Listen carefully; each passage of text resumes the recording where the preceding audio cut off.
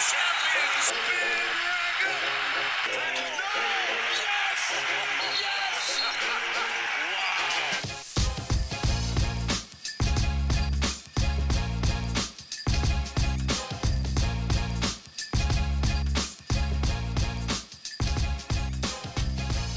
Hello, everyone, and welcome back. It's the Full 40 with Chris and Rob, part of the Stay Tuned Network, brought to you by Nova Insider. Rob, it's November 23rd, 9 p.m. I have to say the time now, because if we did this podcast at any point in time during the day, it could have been different. Yes. When we were talking earlier, you're like, we have to podcast late. And I was like, oh my God, that's so annoying. Why do we have to do it late? And if we had done it any earlier, we wouldn't know who we're supposed to play now later this week. And we do say supposed to because there is a very good chance it changes again before then. Yeah. We avoided using profanity on our last live episode, which if you didn't tune in, check out the link on YouTube now. You can watch the video of it. We avoided profanity for the kids who are watching. The profanity is coming back. And let me tell you, it's a fucking shit show out there. Oh, baby, is it a shit show. Shit show, clusterfuck, whatever name you could ascribe to it that involves cursing. It's correct. You're correct to say that. I recommend doing it because there's just no better way to put it. It is.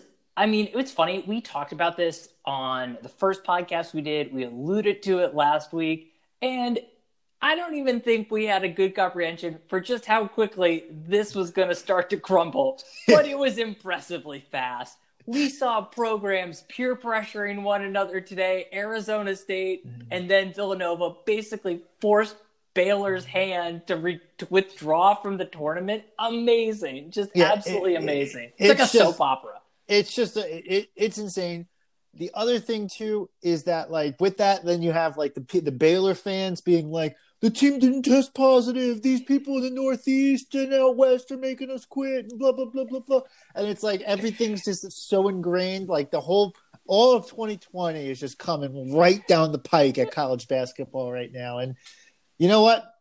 What better way to do it? I mean, if you're going to do it, you might as well just go all in. We thought it was going to be crazy, and it's so far in like day number 1 of week 1 is living up to the billing. It's going to be a journey, folks. So buckle up.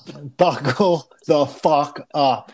Here oh we my go. God. It's all something. Right. So I mean, that's where we're going to start, right? Yeah, cancellations abound. Everyone's fucking canceled. There's like 30 teams, whatever. John Rothstein is trying to make people feel better by being like, look, only 15% of the games are canceled this week, guys. It's like, Rothstein, chill the fuck out. I know you've been telling everybody this whole entire year that like this too shall pass. It hasn't passed yet. No. Just read the room a little bit. Oh John my Rothstein. God. But I get it. He's an optimist. I'm an optimist. Kindred spirits a little bit.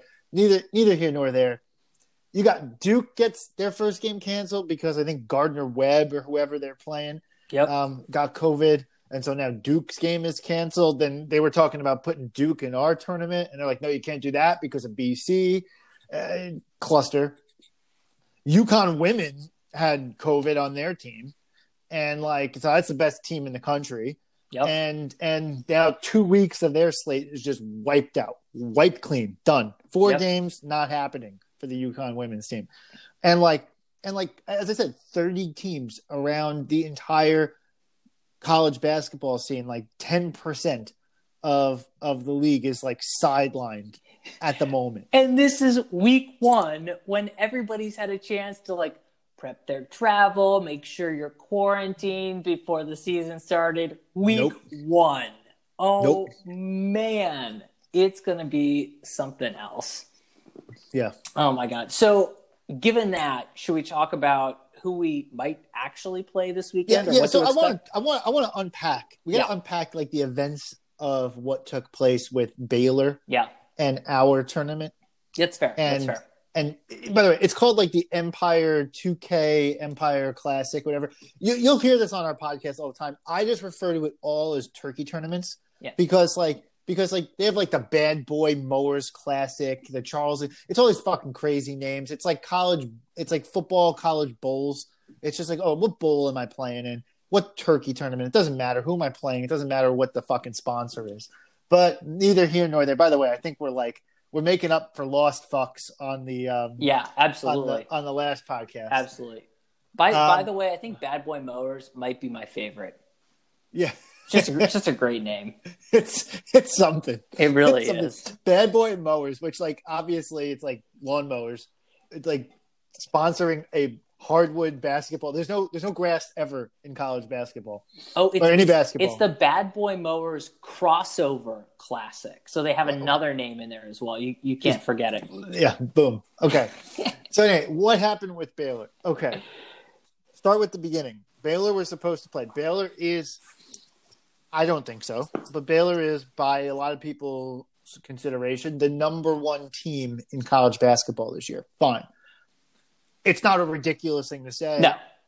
So everyone's gearing up. They're super jacked up to play. They missed an opportunity to win a national championship last year because the season was cut short. So, like, you got to think all of this is factoring in their head. They're also in Texas. And as we know, Texas has a different philosophy than the Northeast does on coronavirus. Just right, wrong, and different. Not what we're going to debate. Yeah. Not what we're here for, but it just is different philosophies. Yeah. Okay, fine. So you have all of that going in. Scott Drew, the head coach of Baylor, gets COVID. Tests positive. He says he's feeling fine broadly. He looked a little COVID-y to me. Yeah. Rob, by the way, Rob's testing. Rob gets tested pretty often, but like his initial testing regimen is like, "Are you feeling COVID-y today?" You feel a little COVID-y? Got a little COVID-y look to you. Yeah. So anyway, Scott Drew tests positive. He says he's feeling mild symptoms, whatever that means. And mild symptoms. He's like in a bed, like clammy. He's like sick. Mild symptoms means some way different things to everybody. Because to me, mild symptoms, I'm like I had to blow my nose once today. I was like, oh well, that's it, COVID.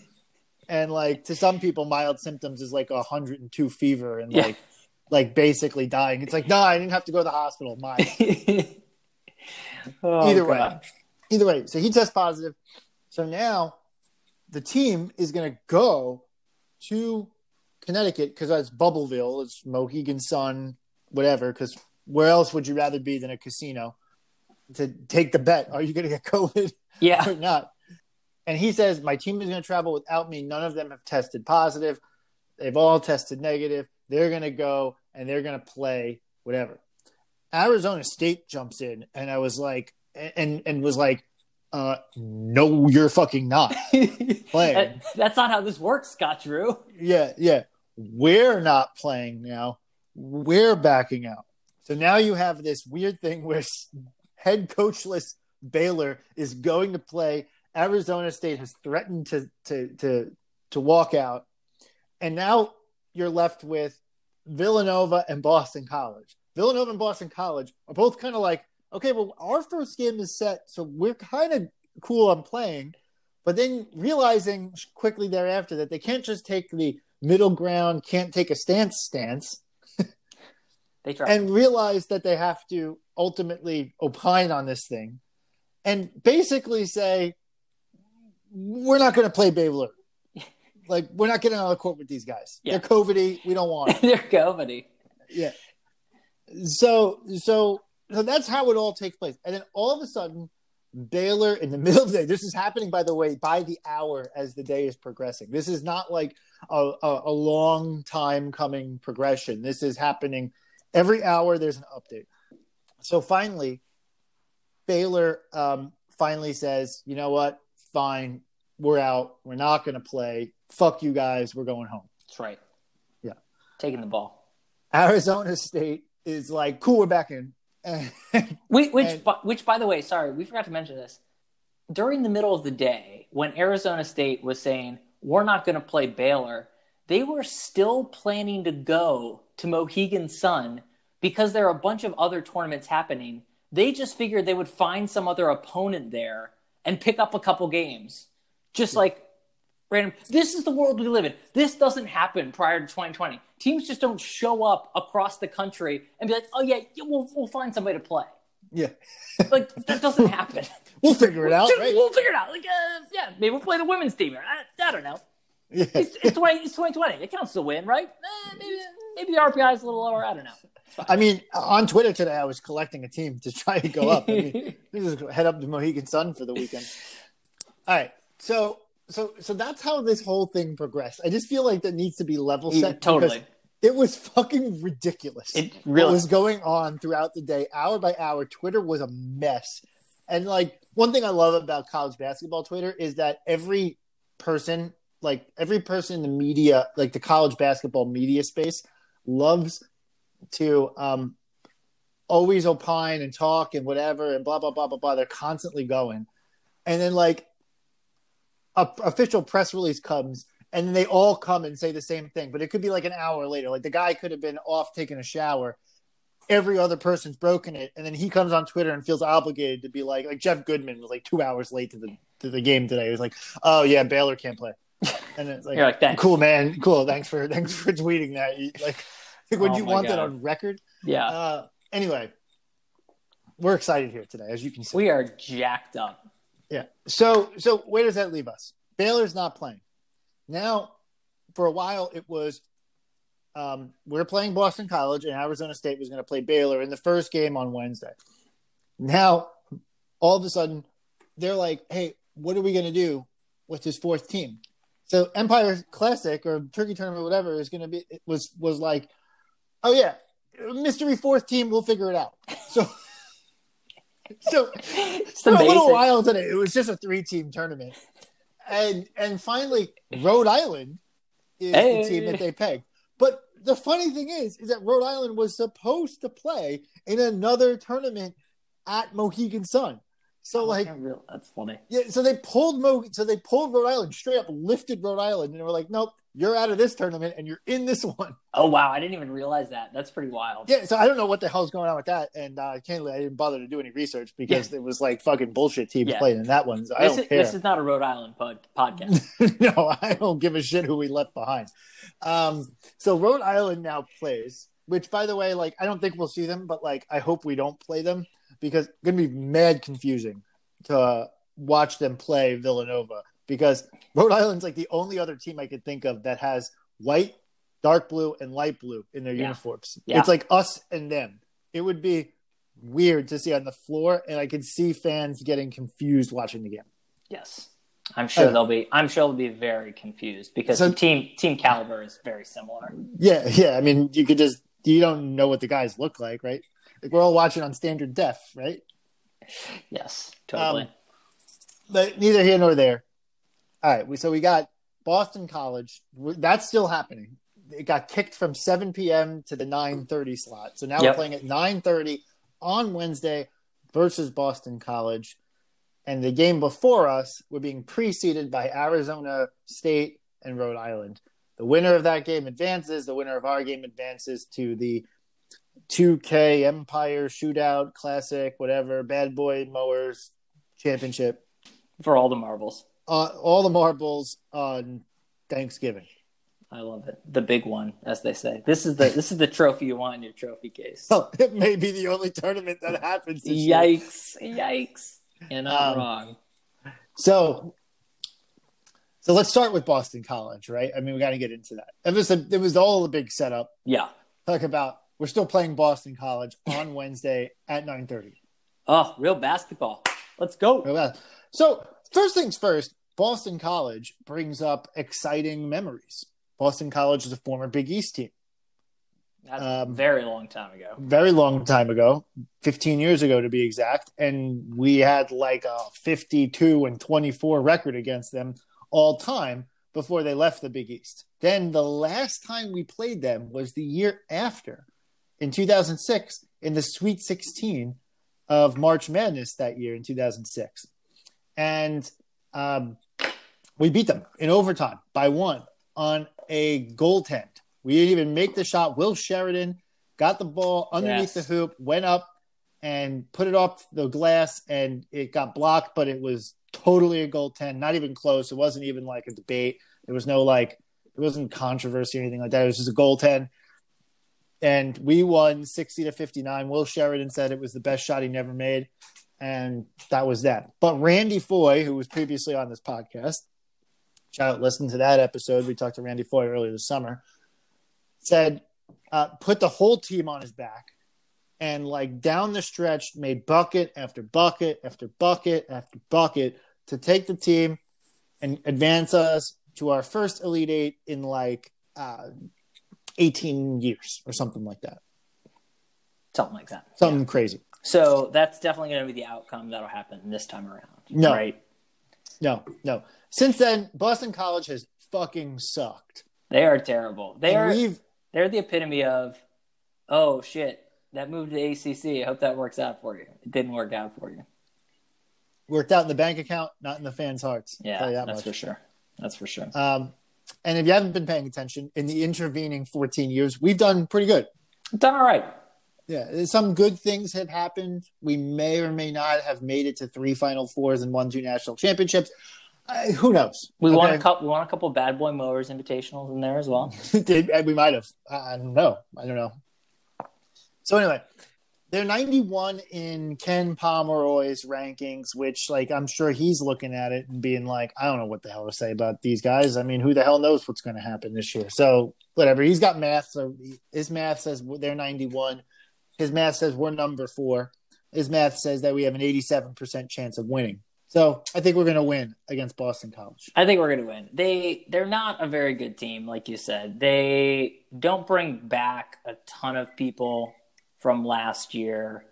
The 2 guys that they bring back who were like kind of decent, this guy Jay Heath and this guy Stephen Mitchell, are like, okay, like, 13 points, 8 points, and it's fine. It's nothing to write home about.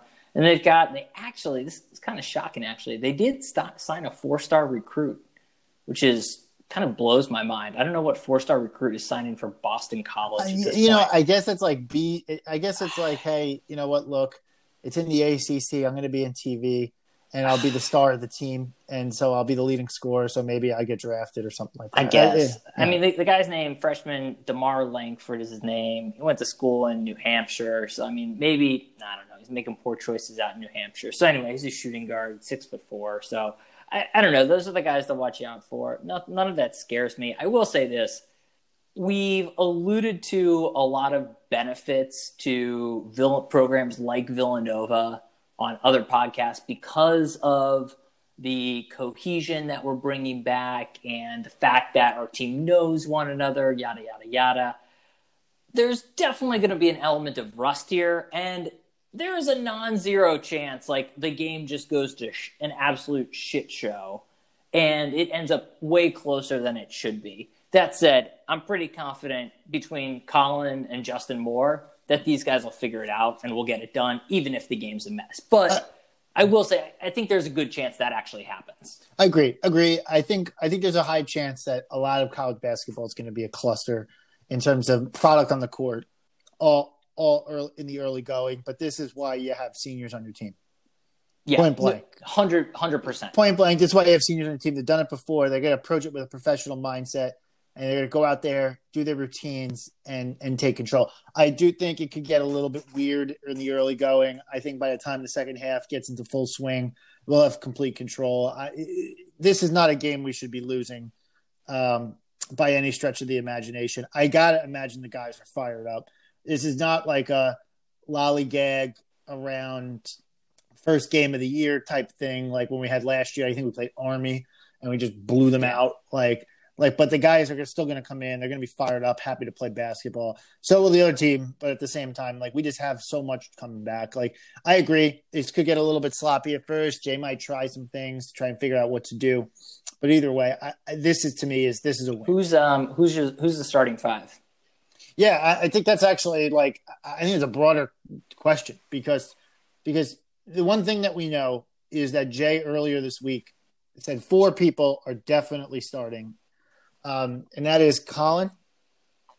I was surprised there. Justin Moore, Jermaine Samuels, and Jeremiah Robinson-Rowe.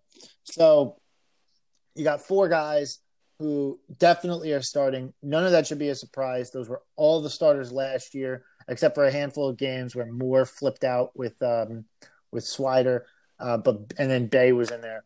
So you have the four that you expected. I don't think any of that surprises anybody. Now it just begs the question: who's going to be the fifth and the sixth and whatever? And then deeper on the bench. My guess is that the guy who will see the most minutes out of the guys who are not in that top four is Caleb Daniels. But I think he's going to be the sixth man. I think he is going to fit neatly into the Phil Booth, 16, Dante DiVincenzo, 18, sixth starter role very easily. He is going to be the microwave off the bench. He is easily subs out with either of the guards, and I think he's going to see the ton of the floor. But I don't think he starts. I think Jay is going to opt to go with a slightly taller guy in the starting lineup, and then use Caleb to spell some rest for Colin and Justin. I do think you'll see 3-guard lineups throughout the season and throughout the games, and even this year. This week. I think you're going to see that. Jay has said many times that he plays the 5 best players, and one of the things that I think he's actually honest about is that he plays the 5 best players. Yeah, so I do think you will see 3-guard lineups. I don't think he's going to start a 3-guard lineup. No, I'm with you on all that. I think the fifth guy ends up being Swider to start. Maybe you see a little Slater mixed in there, but Daniels absolutely going to be the first guy off the bench. He just fits that mold so well, and I think that's one of the – I don't know. That was one of the things I feel like earlier in the season, and I don't know, when Jay was going back and forth on who was starting last year between – whether it was Moore coming off the bench or Moore starting. I feel like in the back of Jay's head when Moore was starting last year, he was probably looking to the side and be like, oh, fuck, I got Swider coming in as my sixth man right now. Like, that's not what I'm looking for off the bench. And I think he's excited to have Daniels be playing that role. Yeah, totally. This is a Jay Wright lineup that he likes. Yeah. I think that the fifth starter is a little bit of a mess for him because he doesn't know what to do. I think what you'll see is teams that are a little bit better offensively, like opponents who are a little bit better offensively. You'll start to see Slater get more starts. Opponents that are not as strong offensively, you might see Swider start. I think against weaker opponents, that'll favor Swider. So I think that Swider does get the start only because he started before. I think that's right. Slater, though, I do think ultimately will prevail as we get to the back half of the season, whatever that looks like, or whatever that may be. I think that Slater ends up prevailing as the starter. Interesting. Because of his defense. And I think that Jay will, as the season wears on, just want the defensive guy in the starting lineup from the get-go. And if you think back to like former years of like when you had a guy who was like maybe not the best offensively, but could be counted on to be a blanket defensively. And by the way, Slater hasn't proven that he's a blanket defensively, but I think he will get He's shown some flashes of it in the limited minutes that he has, and certainly he has the physique to do it. The one guy that keeps coming back to my mind about Slater is and I know it's not the same position, it's different size or whatever, is Reggie Redding. In 0809. 0809, Reggie Redding was like in 9-10, he was pretty good offensively. He had gotten a rhythm and was pretty decent. But in 0809, Reggie Redding was not known for his offense. But he had Reynolds out there, and he had a lot of guys who could play offense, so he's fine with that. And he ultimately went with Reggie, who people got frustrated with, but Reggie started because Reggie was the defensive juggernaut. So he was able to guard multiple positions. He was able to guard bigger than himself in the whole 9 yards. Slater, I think, is actually better because I think Slater mixes some of that defensive capabilities in theory. Like this is obviously all projection because he hasn't proven it. But he mixes that defensive capabilities. He's got some of that length that we talked about in the live pod with D-Ray that McHale had. So he takes all those things that Jay tends to like on the defensive side. I think over time, and as we wear into the Big East schedule, I think you'll see Slater take that role. I like it. Awesome. So we assume we beat BC, then we move on, and what? Like we're playing Arizona State? Yeah, so Arizona State's playing Rhode Island, as we talked about, which we've known for like 2 hours. And Arizona State is similar to our first game. Arizona State's just the better team. This is a team that's made the tournament most of the last few years. Bobby Hurley is the coach and gets good recruits. They have a top 5 recruit. I'm sorry, not a top 5. They have an amazing recruiting class. So they've got a which is normal. I mean, it is literally their best recruiting class in their school's history. They have a 5-star recruit, and they have a guy who's a borderline 5-star recruit. I think he's rated like number 30 or something like that in the country. So, like, in addition to bringing back their 2 top scorers from last year, they're also bringing in some serious talent. So they are really loaded up on the guard side of things. Their 2 guards they're bringing back were their point guard and their shooting guard from last year, Martin and Verge are basically their 2 guys. And then the 2 guys that they added this year, their 2 top recruits that they have they've got a shooting guard and one's a small forward. So anyway, they're basically rolling. They're like 1 to 3 are really solid. Under Bobby Hurley, one thing that I've noticed about Arizona State is they tend to start the season hot and then through the back 12 struggle more than you'd expect. I expect this team to kind of follow a similar path. I mean, they got a lot of hot recruits that, like, I think they're going to come out with their hair on fire. This could be a tough second game. I mean, young kids who are highly ranked and highly rated and athletic, who are coming ready to fight and ready to play in a big time matchup, nationally televised on Thanksgiving. Yeah. I would expect a fight here. Do I think we'll win? Yeah, I do think we'll end up winning that game. But it's purely because we're just going to outlast them with our seasoned wit and experience. And I think that's going to be – I honestly think that's going to be the difference in the game. It's going to be tough. I will say the 2 guys that I mentioned that they're bringing back are also both seniors. So it's not like we have some huge advantage of having a bunch of seniority. This team as well knows how to play with one another. So I'm with you. If the Boston College game doesn't end up messy, that's awesome. If that one doesn't, this one definitely will. It is going to be an absolute dogfight. You know what? I'm going to go so far as to say, given our recent track record of slow starts, I think Villanova gets off to another slow start, and we pick up a loss to Arizona State here.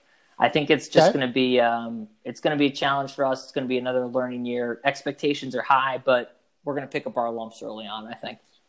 Does that mean anything for you in the long run? No, not this year.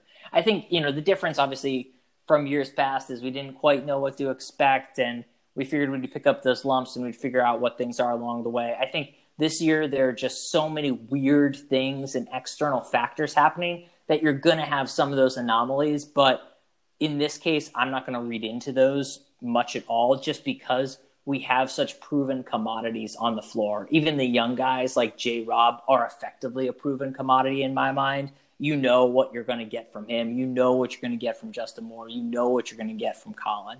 And just having that reliability and those guys being able to rely on one another and know what each other can do and have their confidence, I'm fully confident in this team to right the ship pretty quickly if we do pick up a loss early on.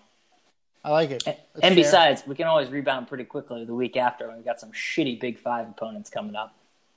Yeah, or just get COVID and get 2 weeks to call off all basketball activities. That too. All right, so a quick Big East look around, right? Because that takes care of us. Like, what's going on around the Big East? So you got Creighton, who had a game canceled already. Well, they're playing South Dakota. You've got the heart and the second heart of COVID country right there. Yeah, someone called it South Dakota, and I was like, yeah, that's pretty accurate. It's very true. Yeah. And then you have – so Seton Hall was also supposed to play Baylor this weekend or something like that? Yeah, I think it was later this weekend, yeah. Seems – Doesn't look good. Doesn't look good. Looks a little COVID-y. And I think the only other game of note, Seton Hall stacking up early, is supposed to play Louisville.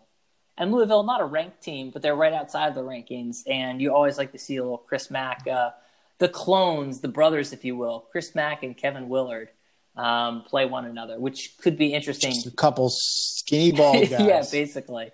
So we'll see if that one happens. I would say the rest of the Big East, though, there's not really anything of note happening this week. We'll definitely spend some more time on it once the schedule starts to pick up. But unfortunately, in week one, nobody else really doing anything that's of interest. I mean, Georgetown's probably still just doing Georgetown things, which is pretty terrible. But aside from that, Georgetown sucks. Just throw in a Georgetown dig whenever you can. Why not? Yeah, that's right. That's right. Any chance you get.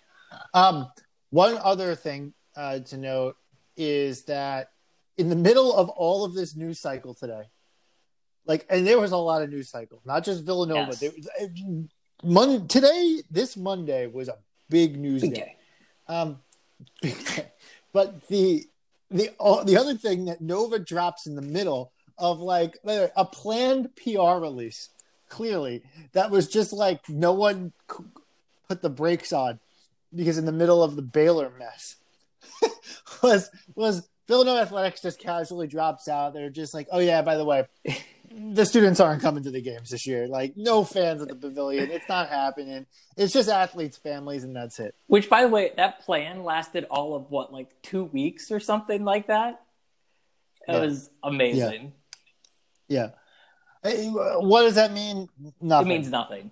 It means. I mean, I would say there would have been some advantage if you have if you would have had just students in there. There could have been some noise. I mean, now it's just going to be practices, right? It's all scrimmages, effectively. Yeah. It's on television. It's made for television. We've talked about this on the podcast before. Villanova is advantaged by quiet arenas.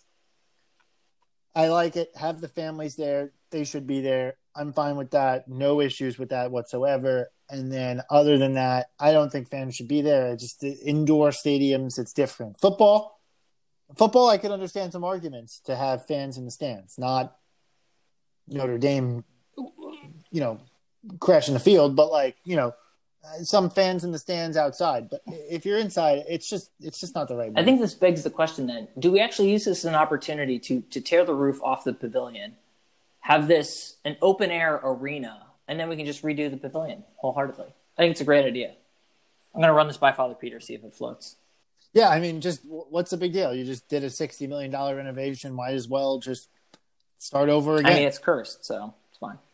So, yeah, I think it's the right move. I don't think there's much to say here, but worth noting, especially given when the press release happened. Then more information happened today. Staying with the on-campus thing. Yes. So we know that the students are done this week. They go home, they have Thanksgiving, and then they take their finals. But also dropped today was the Barstool Dave Portnoy pizza review of Campus Corner. Campco. Now, I think we need to pause here for a second because I do think some longtime listeners are going to sit there and say, why is the Full 40 talking about Barstool? And I get it. On Twitter, I don't like Barstool. I'm not a big Barstool guy. I think that the Barstool sports scene, I think that the whole shtick that they have with their fans and calling him El Presidente with Portnoy and the whole 9 yards in his press conferences and whatever, he's a douche. Call a spade a spade. And the organization is broadly douchey. Call a spade a spade. That being said, I am capable of enjoying one facet, and his pizza reviews are funny, and I enjoy watching them. Yes. So I just need to put that out there into the ether to preface this entire thing, because people are going to be like, why'd you even discuss Barstool? Lots of people like Barstool. So we're going to discuss it because the content's there and it's Villanova. And yes, you do love the pizza reviews. You've liked the pizza reviews for a long time. I do. I do like the pizza reviews. I think they're funny. I think he's got a shtick. And I appreciate someone who sticks to a shtick. I do. So anyway, so they reviewed Campco. This happened last week. We knew this was coming. Finally, the video was edited and put out today. let's just walk through. Let's just break down the video a little bit. We don't have it up and playing, but we took a little bit of notes and we'll share it with you. It's like a 3-minute video, so we didn't take that many notes. Let's be clear. Yeah, we just had a few pages. No big deal. just a whole script of notes. It's fine. Yeah, we wrote the entire script in that. Point my exit's car. Yeah. So he walks out, and he's basically like, by the way, this is not in the middle of campus. I thought this would have been in the middle of campus, which is like... I mean, look, I lived in Delaware freshman year, so I was as close to campus corner as you could get, and it was still annoying to get there. And I was literally the closest of anyone there. And it was just like, all right, this is obnoxiously placed. But it is what it is. Yeah, it's accurately named, and at the same time, kind of far away. It's just like it's funny, like having lived in the city. Like I would be like, oh, that's not a far walk. But like in college, coming from the burbs, I was just like, oh my god, this is a fucking hike to get over this place. Yeah. No, there's no chance. I mean, you live on South, so like, fuck that. Yeah, seriously. But anyway, I thought that was I just thought it was a funny observation. And then he walks out. He smells the pizza, and he's like, oh, it has that collegey pizza smell. He comments immediately that it's doughy, and it's like, yeah, that's all accurate. That's all spot on. And then like he was approached by this group of girls, and like I swear to God, these girls were so stereotypically like Nova girls, like annoying and the whole 9 yards. And like, not to say that all Nova girls are annoying, but to say that like that type, they were so that type that it was ridiculous. And I couldn't tell they were from a sorority. And I think the girl messed up the name because I thought she said Kappa Kappa Delta, but that's not a sorority that I'm aware of on campus. So it was either Kappa Delta or Kappa Kappa Gamma. Some Kappas. I'm guessing. Some form of Kappas happening. Yeah. There were Kappas in and around the situation. They'll get out. One girl, the only girl who had a mask on, like immediately, she's like, "We love you." Like mask comes off. I'm like, "Yeah, I'm in a big crowd. Let me take my mask." Yeah, it's not the point. Yeah, you know what? Okay. Semester's over. Take it home to your parents. He was clearly annoyed by it. By the way, it was like very clear that he would like want nothing to do with it. He's like, "Oh, hello. How'd you find me?" Yeah. He ends up rating it like a 6.9, which was like partially funny. If you watch his pizza reviews, his scale is like 7 and up. 7 to 8 is like serviceable, but you'd never travel out of your way for it. Like 6 to 7 is like decent if you're around, especially if you're drunk or whatever. And then 8 and above is like, okay, you got to start making your way to this place out of nowhere. So like, according to his scale, I would say it's probably right. It's probably a little lower than a 6.9. Yeah, I was going to say a little lower. It's like, because Camco, like it was fine for drunk pizza. And like, yeah, I'm in the mood for pizza. It's the closest place. It was never good. Like, I feel like I was not like good constantly pizza. Even disappointed then. I'd be like, yeah, I'm in the mood for pizza. And you get there like, hey, yeah, okay. Yeah, it's fine. It's pizza. I don't know. It's better than pizza in Pittsburgh. I'll tell you that. But yeah, I'm eating dough, sauce, and cheese, and it's not horrible. Yeah, it's pizza. Like it's like what would you have rated it? So it's not a 6.9. It's what 6.6. I would have probably I'd probably put it more at like the 6.4, 6.5 range. Like I don't know. I don't think he's far. And I'm using his scale. Of like 6 to 7 is like fine, whatever. If you're drunk, especially like that's kind of his shtick. So like to me, low to mid 6s, mid 6s is probably fine. Look, back in the day, there was Garrett Hill, which was better. Like you had a lot of places. I don't want to relitigate the whole thing. I know Zesto's is over there. I think now, like Zesto, their initial location was in Roxborough. That location had good pizza. I don't know about the one by campus. I never had it. Is that Chris's Grill? But like Grill? That was Chris's Grill. So the same owner. So way back in the day, they owned this ownership group had a mainline grill, which was literally on Lancaster Avenue.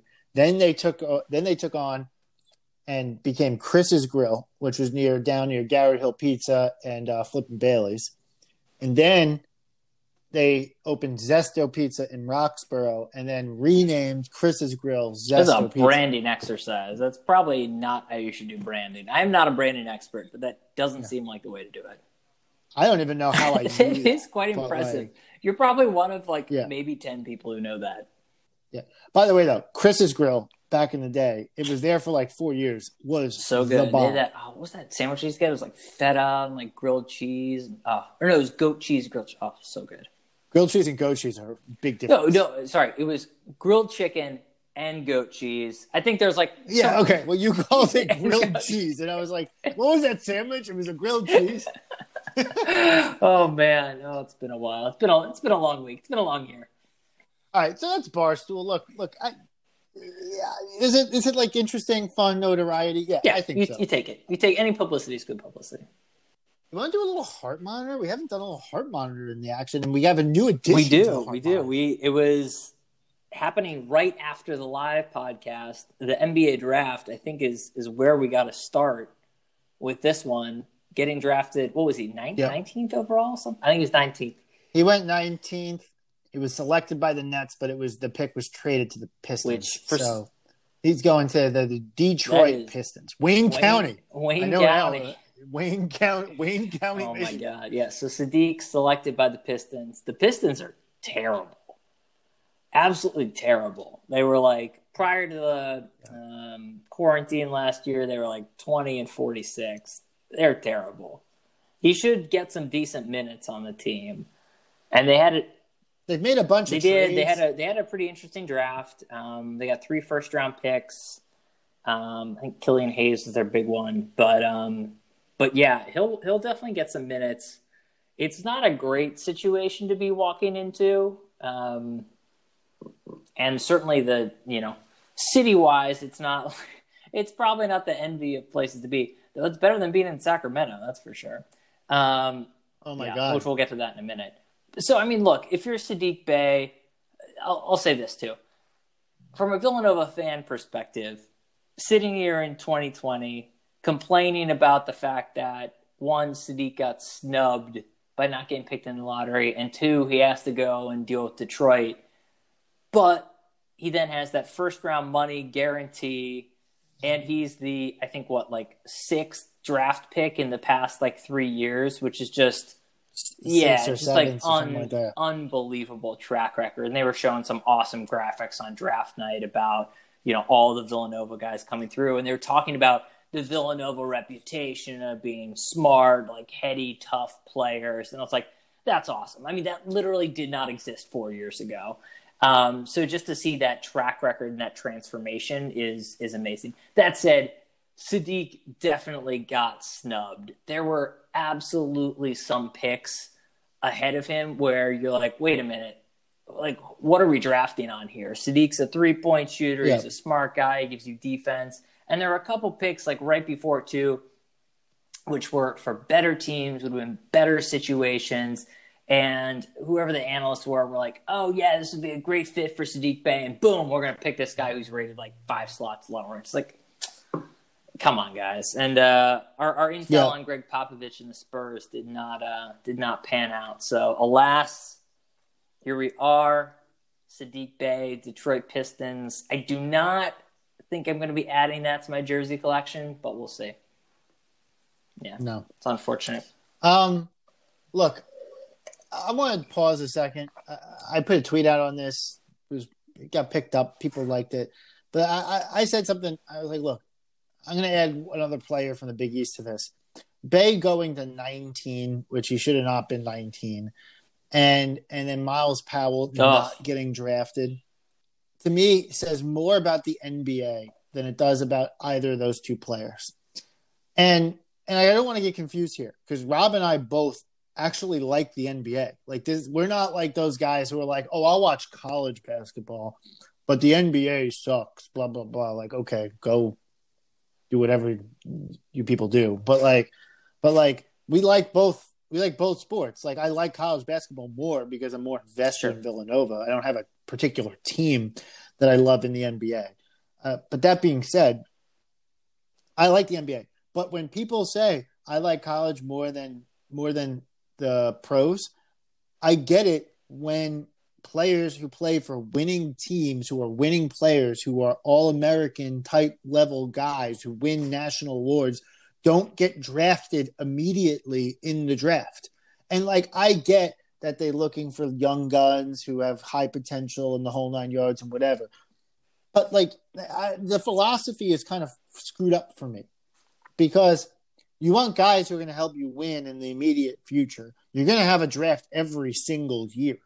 So, like, wouldn't you want a guy who maybe the window is not 10 years, maybe it's 5 years, 6, 7 years, of which they're going to get to their maturation state in their prime, to become that guy and, like, whatever, and help your team win a championship? To me, like, the whole thing's upside down. I don't get the over-reliance on these all-world, like, athletes who are unproven. Like, the first pick of the draft, and I at this point I'm blanking on who it was. Yeah, Anthony Edwards. They were like, oh, he's got all the skills or whatever, but does he want it? And I'm like, how are you asking that about your first pick in the draft? True. How is that a question? And so, to me, I think that there needs to be a reasonable everyone needs to take a step back in the NBA and say, hold on, what are we trying to accomplish here? Because I think we get carried away with shiny objects and not focused on good, steady production that will win games in the immediate future. Miles Powell, he got picked up by the Knicks, I believe. Miles Powell will help the Knicks win games if he sees the floor, if he gets to that point. He should have been drafted. He should have been invested in. I hear you. My push on this is that, you're dealing with an NBA system that's been so focused on that. The good thing in the past few years especially is that, like, the G League has actually come a huge way in terms of player development and actually acting as more of a farm system. So even if you have a guy like Powell who, he got signed, maybe gets kicked down to the G League, you still end up with a chance to kind of work your way back and work into that. Like, Hart went through that, and and Arch went through that. And like, you look at some of the guys who just signed big contracts, like Fred VanVleet, and like, there are a lot of guys who have gone from undrafted now of late to make it into the league. So while, yes, I don't think it's playing out quite as much on the draft front, you do see more of those players making their way in and making their way through a couple years in the G League and getting a spot in the league. So to that point, I think Powell's going to have a shot. And again, this isn't a Seton Hall podcast, though I know you'd like it to be sometimes. It is pretty cool to see him with the Knicks. He's paired up with Obi Toppin, who he seemed to be getting along with pretty well in draft workouts and stuff like that. And look, he's one of the few guards that the Knicks have. The Knicks love to sign forwards, as we know. So maybe we'll have a chance to actually stand out. Shall we talk about our other couple guys on the hard monitor? Yeah. So speaking of Knicks and forwards, Omari gets traded and moves on to the Knicks. Rough situation for Omari. 4th team in 3 years. Dude has bounced around. You hoped last year, looked like he was getting some good minutes with Golden State, and then unfortunately got traded partway through the season over to Minnesota, where he got promptly shipped to the G League. So it's going to be, I'll be honest, I'll be surprised if he makes the Knicks roster. Wouldn't surprise me if he ends up back in Westchester on their G League team, trying to make it back. And I mean, I think for so much of Omari's career, it really comes down to conditioning and being ready when he has the opportunity. From some of the videos I've seen online in the offseason, that may be another challenge for him this year. I hope I'm wrong on that front, but I just think so much of his success is really dependent on his conditioning. If he comes in at 240 and 250, what he was playing at Golden State, he's probably got a shot. If he's coming in at 280, no chance. Hard to disagree. I mean, look, the guy's got the tools. We've seen it. Like, when he's in good shape, he can stretch it out. He can shoot the J. Like, and the Knicks can use a guy like that. But it's just it's really conditioning. It's that next level of maturity.